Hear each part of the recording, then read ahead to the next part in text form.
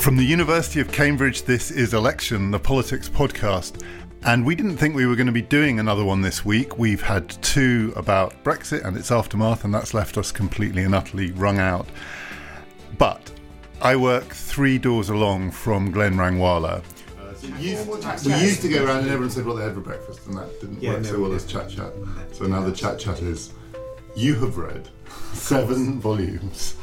It's not possible to have read. He knows as much as anyone, probably, about what's in the Chilcot report, about some of the circumstances that led to Chilcot reporting at all. He has been studying, writing, visiting Iraq since the war. I saw you yesterday, yes, and you hadn't read any of it, and it's now today, less than 24 hours later. You cannot have read 7 volumes of it. I've looked through the 7. To say I've read it is he is well known as the person who, more or less single-handedly, exposed the dodgy dossier. Glenn is extremely well informed.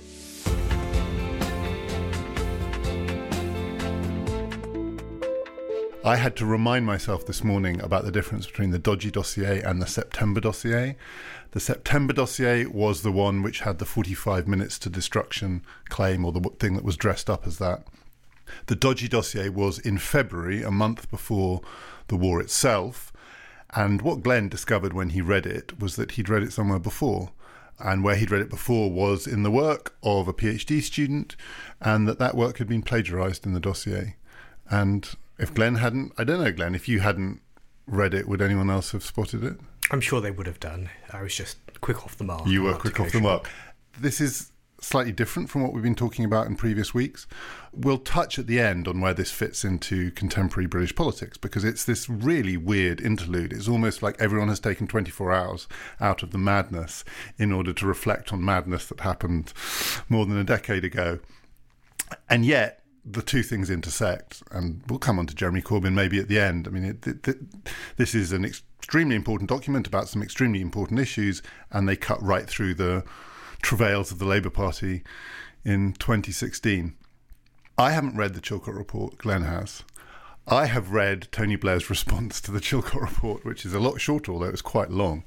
And again, when you see the coverage yesterday, it was quite quickly pivoted from the report itself, what's in it, people very quickly trying to pull out stuff that might be surprising or unexpected, to the drama of Blair's statement, which was, in its way, extraordinarily dramatic. A lot of the press coverage this morning has been about, was he acting? Was he lying? Was he the usual Blair psychodrama? Is he mad? I've read at least 2 pieces today by people who said, I said he was mad in 2003 and now I know I'm right. So Glenn, I'm going to start by asking you, have you been surprised by anything that you have read in the Chilcot report to date? Yes, so I approached the Chilcot report unsure of what its actual purpose would be, what it was trying to set out to do. And there were various different possibilities for what it could be doing. One was to look at the role of individuals. It could be looking at the role of Blair and Straw and Hoon, Sawyers and Scarlett, but it doesn't. It doesn't in any detailed way look at the role of specific individuals within the British government. Of course they're mentioned, of course there is quite a bit about what they've said and done, but there are no overarching evaluations of whether individuals behaved properly or improperly. And that in itself goes against some of the pre-press coverage. We were given what sounded like leaks that Dearlove was going to get it, or that Jack Straw was going to get it, and they haven't. They haven't, and the headlines today are all about Blair, but actually in the report there is very little of a concerted attempt to evaluate what role particular individuals had in an overarching way. So there isn't sort of explicit criticism that's reported in the assessments made in the report of those individuals' activities. Of course, there is a lot there that one can use to make an argument about the role of particular individuals, but that's not their purpose. What I thought would be the point of the report would be a more procedural angle, looking at the role of institutions, looking at the role of the ways in which processes are set up, the more policy-led angle on what the expectation was for the report to consist of. And I'm surprised at how little there is actually in the way of proposing technical fixes. You look through the report looking for what they're saying we should be doing differently in policy terms, how reporting procedures from ambassadors should change, how institutions should be redesigned differently, how military procurement should be done in particular ways. And there's almost none of that in the report. Of course, one can draw things out that will lead to technical policy proposals, but that's not, again, where the report is going in its major account. And that in itself is surprising, because you've read it, I haven't, so I've just read the press coverage, and the press coverage implies that that's what it is, in a way. It's a kind of lessons learned procedural report about institutions, particularly things like cabinet government, lines of responsibility and accountability, lines of reporting. So actually the report itself, you're saying, doesn't do that. So that's what one expects from these sorts of reports, and that's the historical experience we have with reports on policy failings or policy mistakes, that one comes to a report that goes over what went wrong and proposing technical fixes to prevent that happening again in future. And of course, as I say, there is some of that, but that's not actually its overarching purpose, as I understand it. So what the hell is in it then? How do they fill up the volumes? Let me give you just one very short quote. I won't quote very much from the report, but this is the very last sentence of the whole discussion. It's the end of volume 6, of the very last sentence on the entirety of everything that's happened before 2003, before the invasion. The sentence is this: it's, influence should not be set as an objective in itself. The exercise of influence is a means to an end. That's the last sentence of everything up to the invasion. Now, that sounds rather gnomic. I'm struggling to process it even as you read it out to me. What does that mean? Okay, so what it looks like, it looks like it's an abstract finding. It looks like it's a statement that has a rather general application. To be honest, it sounds like the conclusion of a sort of Oxbridge exam paper. Put quote marks around it, add the word discuss at the end, and there you have a question for our second year undergraduates.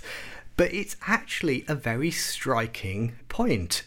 The way in which it's built up is in the discussion of the way in which the British government, up to 2003, was debating not what its objective was in Iraq, what the goal was in Iraq, but it was about increasing British influence on the international stage.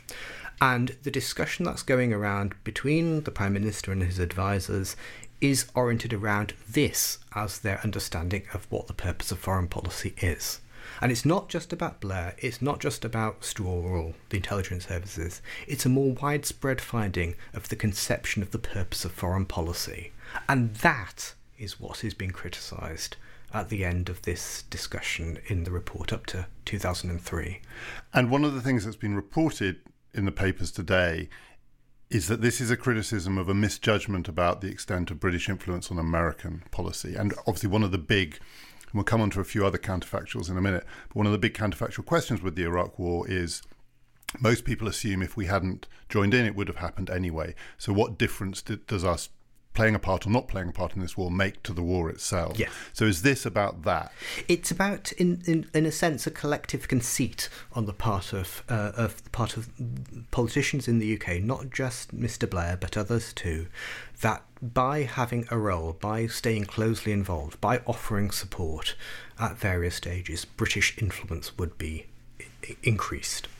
And it's firstly a critique in that sense of that link between having an involvement and having influence, but then secondly, that objective of having influence as your end point of your thinking. The idea that by staying closely involved, this influence would be a good in itself for British policy, without really thinking about what that influence then entails. So do you think that conceit still exists? Because, I mean, what's really interesting about that is that, I don't want to make this much about Brexit, if at all, but after all, one of the central questions that we've just been going through in British politics relates to Britain's influence outside the European Union relative to inside the European Union, and a lot of it also seems somewhat conceited. There's all that argument about punching above our weight, and as one of our colleagues who's a boxer has pointed out, boxers never want to punch above their weight, because if you punch above your weight, you get knocked out.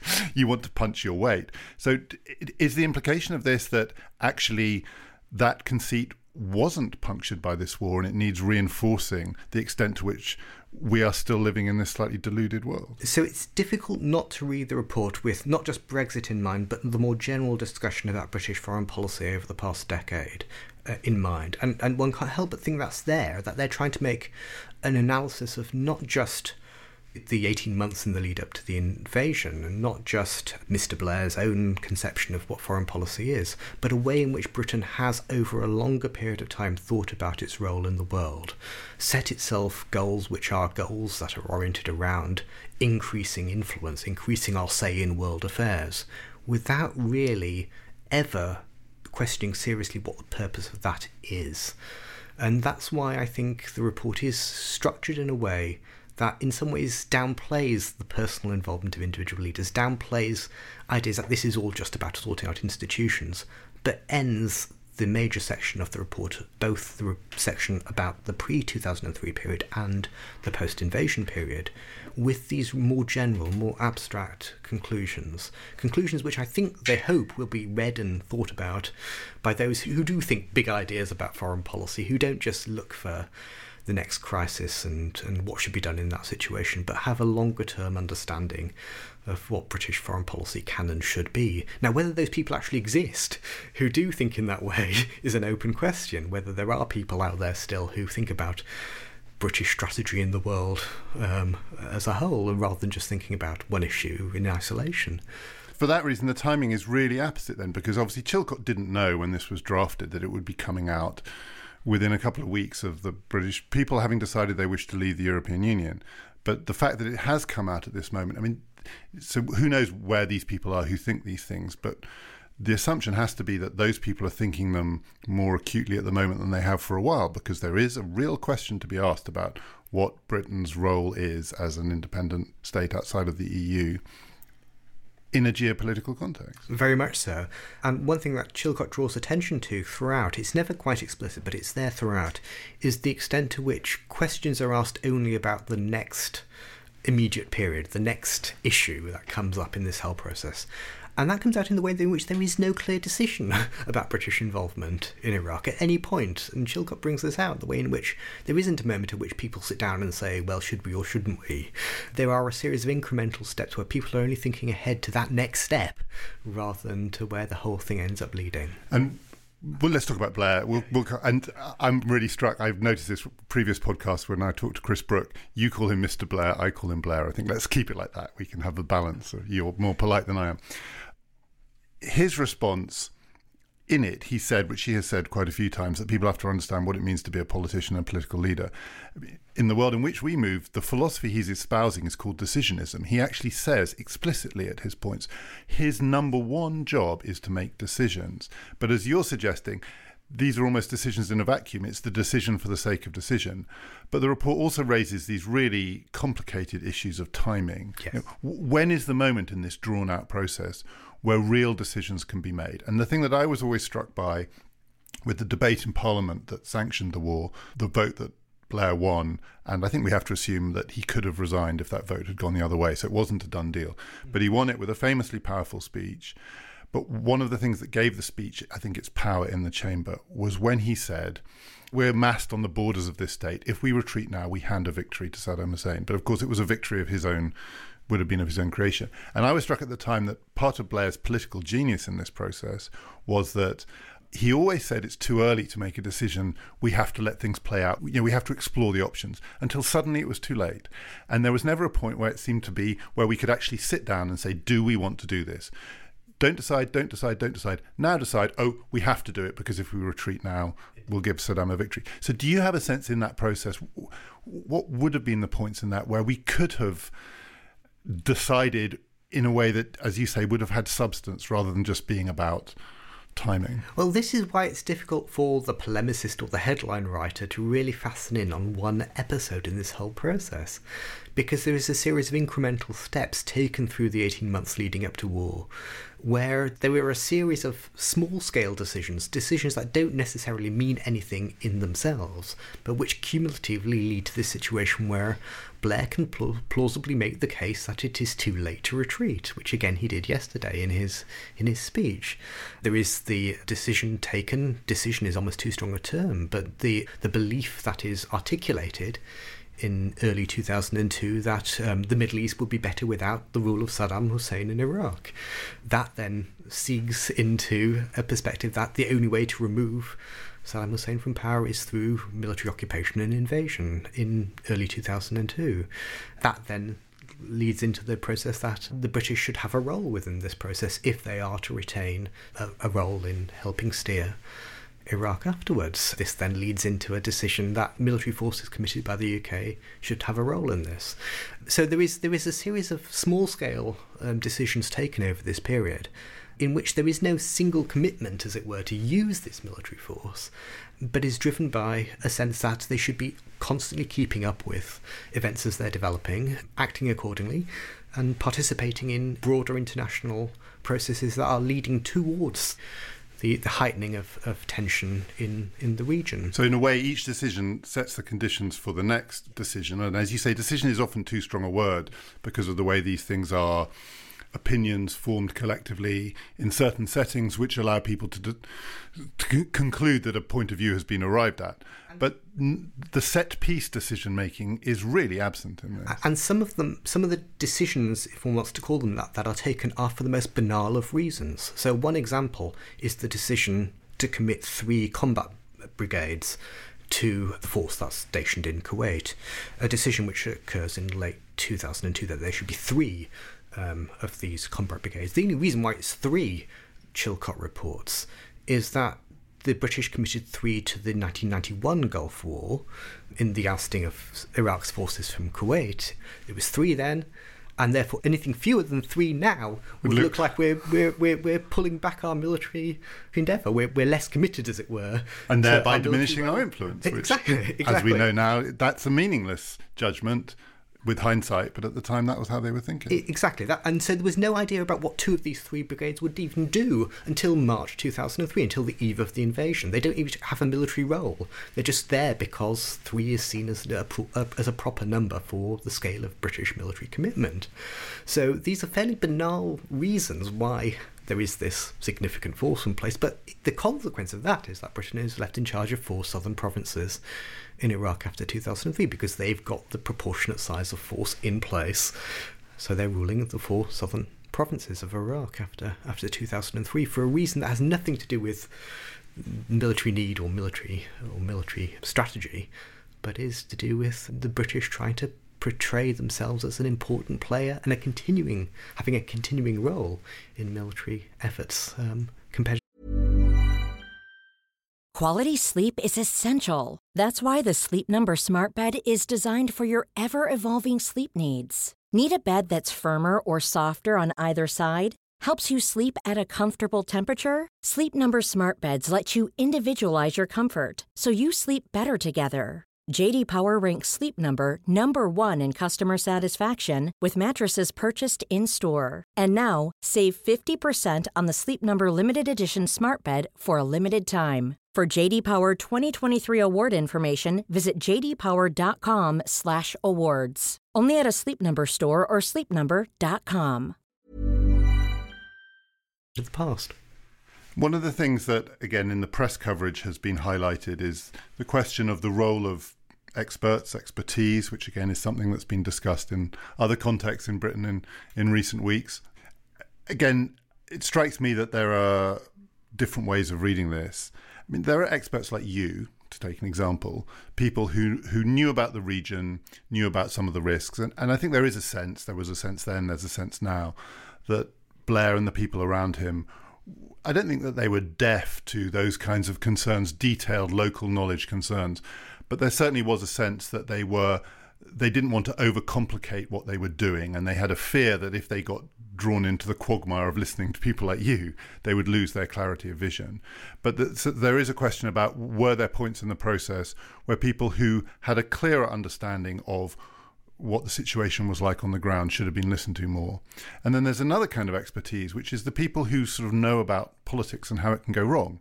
People who understand the limitations of these kinds of policy-making processes.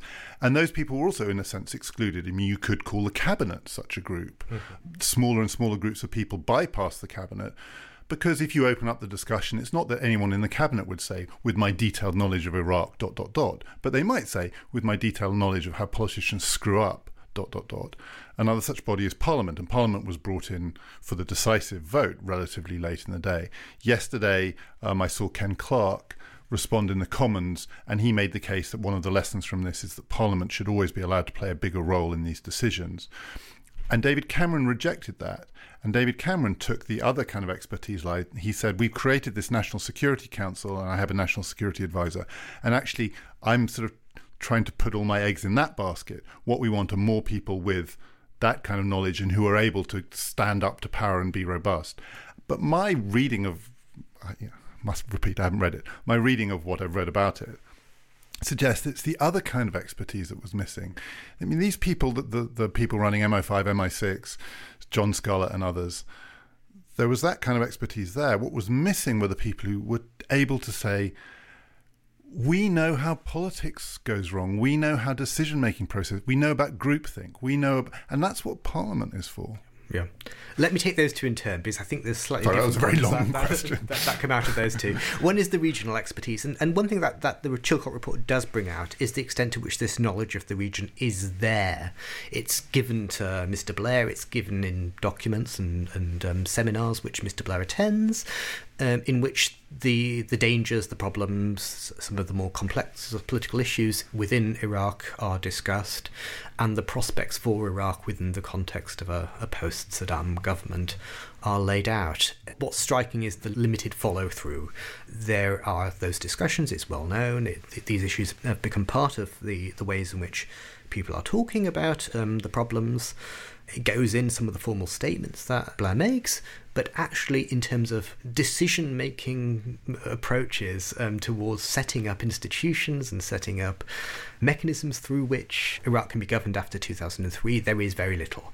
But that is partly because of the reliance upon the US in that sense. There is the sense that there is someone within the US who is thinking seriously about this, and we can influence them, but we don't have to actually take the lead in this sphere. And that, in a way, is another reason why thinking in terms of influence is such a mistake, because it's also an it is both an assumption of responsibility and an abdication of responsibility. Absolutely, and that abnegation, that second part of it, is clearly a focus in what's going on in the Chilcot approach to trying to understand this. It's understanding both the extent to which influence is sought, but also the extent to which influence is put in such a vague way that it doesn't actually lead to any particular assumption of responsibility within this context. The second point you make, David, is perhaps more interesting in the Chilcot context. The report puts its primary emphasis upon political expertise within the cabinet. The report lists at one point 11 different occasions on which Mr. Blair should have made a statement or invited discussion at cabinet, and particularly is concerned with the ways in which those who don't have a departmental stake can be invited to give their views upon the situation. He brings out the notion of groupthink in the report a few times. He mentions that as a problem in situations where there are only those who have a strong individual involvement within an issue are brought into discussions, and he identifies that as a problem. I actually wrote a piece in 2003 about why groupthink wasn't the problem in the British system. Maybe I should revisit that article now in light of what the Chilcot report says. But he does actually do it in those terms in the report itself. And he actually identifies the ways in which ministers who don't have departmental responsibilities that are concerned with the issue at stake can have an important role in questioning many of the assumptions which are there throughout the whole discussion in 2002 and 2003. Exactly, because you could take a perspective and say, what does the Minister for Agriculture possibly have to contribute to a discussion about the Iraq war? To which the answer is, that person does not have a stake in it. That person is coming to it fresh. And we do know, I think we do know broadly in democratic politics that so much of what's valuable about it is that it allows input from people who ostensibly don't know the issue. I mean, that's why we have general elections, because when people have a stake in an issue, it's incredibly hard to look at it dispassionately. Indeed. And you bring that point out, and Ken Clarke made the point about Parliament also having a similar role in that respect. That isn't touched upon to any real extent with the Chilcot report, but the point is as valid in that context as it is for the Cabinet discussion in the report itself. Interestingly, and this is the point that you refer to in terms of how the parliamentary vote, if it had gone against Blair, would have resulted in him resigning. What's interesting in the report is the ways in which the consequences of a negative vote aren't discussed.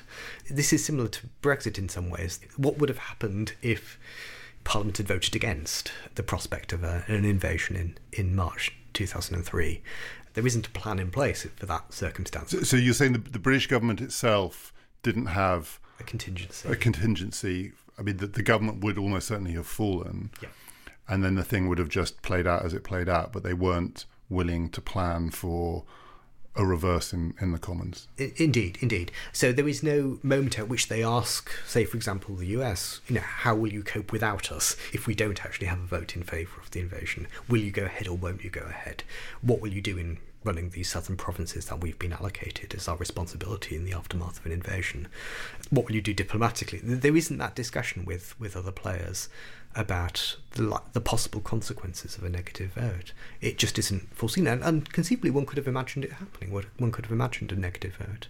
Yeah, I mean, the vote wouldn't have had to be defeated. There was a sense that if more than half the Parliamentary Labour Party had voted against, and it was within 10 or 20 votes of that. Yeah. So one of the things that Blair said in his response yesterday, he criticises the Chilcot report for not considering the counterfactual. So there's one counterfactual, but the one that Blair wants us to focus on, and he has been saying this for years, is he wants us to think about a world in which Saddam Hussein was still in place. Now, in his response, Tony Blair makes some fairly robust claims about the condition of Iraq, and I really want to know what you think about this because you do know about this. The condition of Iraq prior to the Arab Spring. So Blair says that in 2009, 2010, after the surge, Blair accepts that the post-war period was a disaster, but after the surge, Iraq had stabilised, that there was a successful, safe election, that Al-Qaeda in Iraq had more or less been dismantled. And then the Arab Spring came and everything that follows from that, particularly in Syria. One of the things he wants us to consider is, what would the world be like if the Arab Spring had arrived and Saddam had still been in place? I mean, it seems to me there are a lot of ifs in this anyway, but it is a real question. And he wants us to think that basically Iraq would now be Syria. Is there anything in that? There are a number of assumptions in what Mr. Blair said at that point, which I think complicate the picture inevitably. I mean, there are many countries in the Middle East in which there wasn't a mass uprising after 2011, during the Arab uprisings. Algeria doesn't have an uprising of any sort against the fairly authoritarian government there. Similarly, there are many countries in the Gulf region which don't experience problems. So one can make an argument that in Iraq there may not have been, as it were, an uprising. But I think the most problematic assumption in what Mr. Blair says is the ways in which he sees the conflict in Syria developing purely as an isolated case. It's the people revolting against an authoritarian government leading to a conflict, when so much of the story of Syria since 2011 has been about the cross-border involvement of the Iraqi groups who emerge in the context of the post-2003 disorder, who then move across the border into Syria and who take over control of Raqqa in the northeast of the country.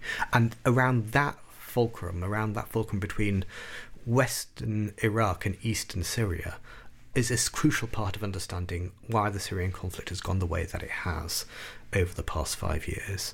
So one can't think about sort of Syria as a conflict that occurs in isolation from what had happened in Iraq previously. I mean, the group that controls the self-styled Islamic State group, is essentially a group that was created in Iraq. It was created in Western Iraq over the course of the period after 2003. So the two stories are interlinked in a way that the assumption that Mr. Blair is making problematizes. So in that sense, at least, it's very difficult to talk about another Syria happening if Saddam had stayed in power, because the fall of Saddam is very much part of the story of what's happened in Syria since 2011. More particularly in that respect, the heightened sectarian conflict within the Middle East, Iraq forms a necessary part of that story as well. I think there's no way to avoid the extent to which the conflict as it developed in Iraq between Sunni and Shia polarised populations across the Middle East. It made people identify across the Middle East on sectarian lines because it was the lead story across the Arab world for 10 years. It was the story that headlined every night on Arab news stations, and whether you lined up with the Shia parties or whether you lined up with the Sunni parties became an essential part of the politics of the region from North Africa all the way through to the Horn of Oman. And on the specific claim that he makes, that he thinks that people see the post-Iraq war period as simply a tale of catastrophe for Iraq itself. It reminds me a bit about how people sometimes talk about Weimar. They want people to remember that Weimar wasn't just all this disaster that resulted in Hitler coming to power, that there was a point where it was stabilizing, and then the Great Depression happened. So prior to 1929 in Weimar, this fragile democratic state looked like it was actually starting to have elections that made sense, and then an external event happened and the whole thing went wrong. Is he right that in 2010 Iraq was on the road to something recognisably both stable and democratic? So one thing that the Chilcot report doesn't do, and I'm asking you this. Indeed. But just to take it through the line of Chilcot, it looks at British involvement in southern Iraq without really looking in detail at what the effect of Iraqi politics is of the British involvement in southern Iraq. And here the two stories do intertwine, because one thing that's happening in the later stages of British involvement is that they're supporting the government of Nouri al-Maliki, then Prime Minister of Iraq, in asserting a more authoritative role, overriding local political leaders, overriding local governments in southern Iraq in the attempt to reassert order. So what you're seeing over the course of the second half of that decade, especially in that period from 2007 through to 2010, is the reassertion of a fairly vigorously assertive national government in local politics. And the British are helping in that situation in southern Iraq, in the belief that this will lead to greater stability and security for the Iraqi population. It turns into an increasingly sectarian and increasingly unpopular government in so doing. It's using sectarian rhetoric, it's using in some cases sectarian militia in order to assert its national presence within local settings. So what you're seeing over that period is not necessarily a benignly stable setting, but a setting within which the national government in Iraq is trying to overextend itself through the use of forces that end up becoming the point of controversy in the post-2010 period. And that's coming back to the story of sectarianism. So to call it particularly a form of democratic stability would be to mislabel it. It would be to miss the point of what the real transition is that's happening at that point, which is not so much about politics in a vacuum, but the politics of an increasingly authoritarian state within Iraq over that period, which is part of how at least the British and the Americans are thinking about renewed stability, but are reverting to models that are not suited to where Iraq stands in terms of the mobilisation of popular opinion in that context in which authoritarian government is being rejected by very large amounts of the population at that point, and are mobilising against it in ways that are leading towards a renewal of hostilities.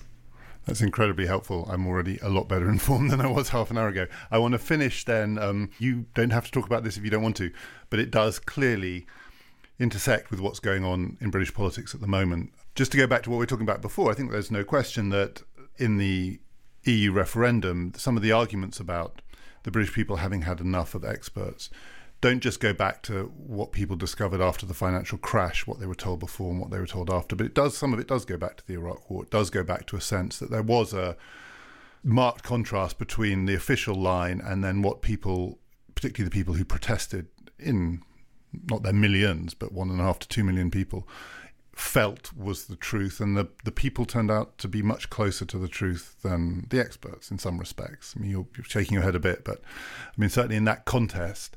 And Jeremy Corbyn said yesterday, and I find it hard to disagree with this, that the people who protested against the war are in some senses vindicated by what's in this report, not in any detailed sense, but in relation to what you were talking about before, that the way that the decision makers thought often missed the real issue, and that ordinary people, reflecting on it perhaps only a little or only reflecting on it instinctively, got something that the experts missed. They didn't know anything about Iraq, but they got something about what might be going wrong with the decision-making process. So on that, I think Corbyn has a point.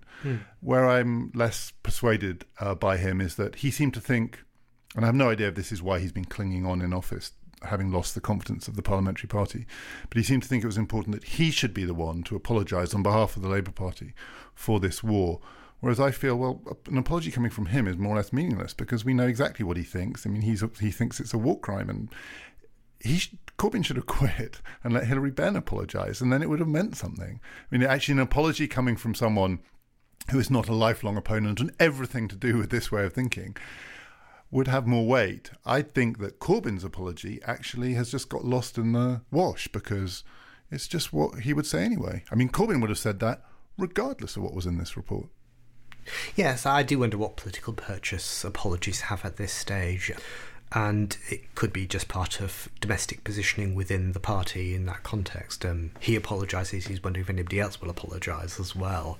Maybe that's what's going on. Within British politics, I mean, the Iraq War leaves that. I mean, one shouldn't overstate it. There were many reasons for limited popular trust in politics, but Iraq obviously plays a role within that process.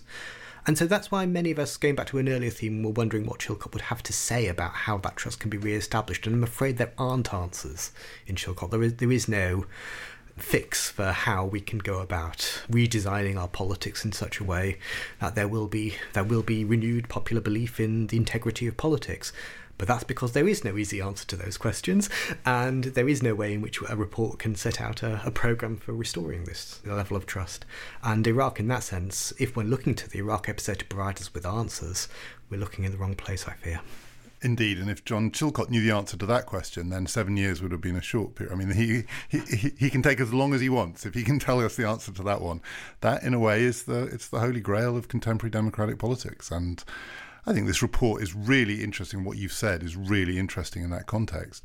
But yeah, it's more questions than it is answers. Yes. Glenn, thank you very much reading the Chilcot report for the rest of us so that we can all be much better informed. If you'd like to find out a bit more about what Glenn thinks about this, he's writing a piece for the Times Higher that will be out next week. If you want to see some of the things that Glenn has written in the past, and he's written books as well as articles on this, just look up Glenn Rangwala. There is lots there. As I seem to say at the end of every one of these little specials that we do, there's no sign that politics is getting less interesting at the moment. So do please carry on subscribing, tuning in to what we have to say. We'll be back over the summer and we'll be back full-time in the autumn. Until then, my name is David Runciman, and this has been the Cambridge Politics Podcast, Election.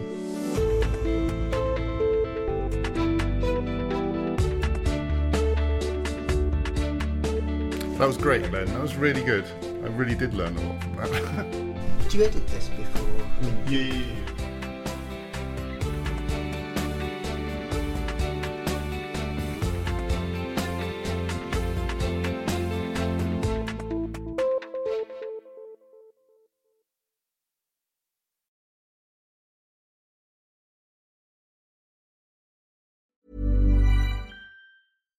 When you make decisions for your company, you look for the no-brainers. And if you have a lot of mailing to do, Stamps.com is the ultimate no-brainer. It streamlines your processes to make your business more efficient, which makes you less busy. Mail checks, invoices, legal documents, and everything you need to keep your business running with Stamps.com. Seamlessly connect with every major marketplace and shopping cart. Schedule package pickups and see your cheapest and fastest shipping options from different carriers. With rates up to 89% off USPS and UPS rates. And with the Stamps.com mobile app, you can take care of mailing and shipping wherever you are. Make the same no-brainer decision as over 1 million other businesses with Stamps.com. Sign up with code PROGRAM for a 4-week trial, plus free postage and a free digital scale. No long-term commitments or contracts. That's Stamps.com. Code PROGRAM. Are you ready for truly hydrated skin? Meet Hyaluronic Body Serum, a breakthrough in body care from Osea. It's clinically proven to instantly increase hydration by 161%. Their lightweight, fast-absorbing serum delivers 24 hours of nonstop hydration for silky smooth skin without the sticky afterfeel. Osea's latest innovation combines the magic of their best-selling Hyaluronic Sea Serum with a new formula that's good for the whole body and 5 types of hyaluronic acid to target every layer of the skin. Osea is a women-founded, women-led brand that's been crafting seaweed-powered products for nearly 30 years. The best part? Everything Osea makes is clean, vegan, cruelty-free, and climate-neutral certified, so you never have to choose between your values and your best skin. Treat your skin to clean, vegan skincare from Osea. Get 10% off your first order site-wide with code SUMMER at OseaMalibu.com. That's OSEA Malibu.com, code SUMMER.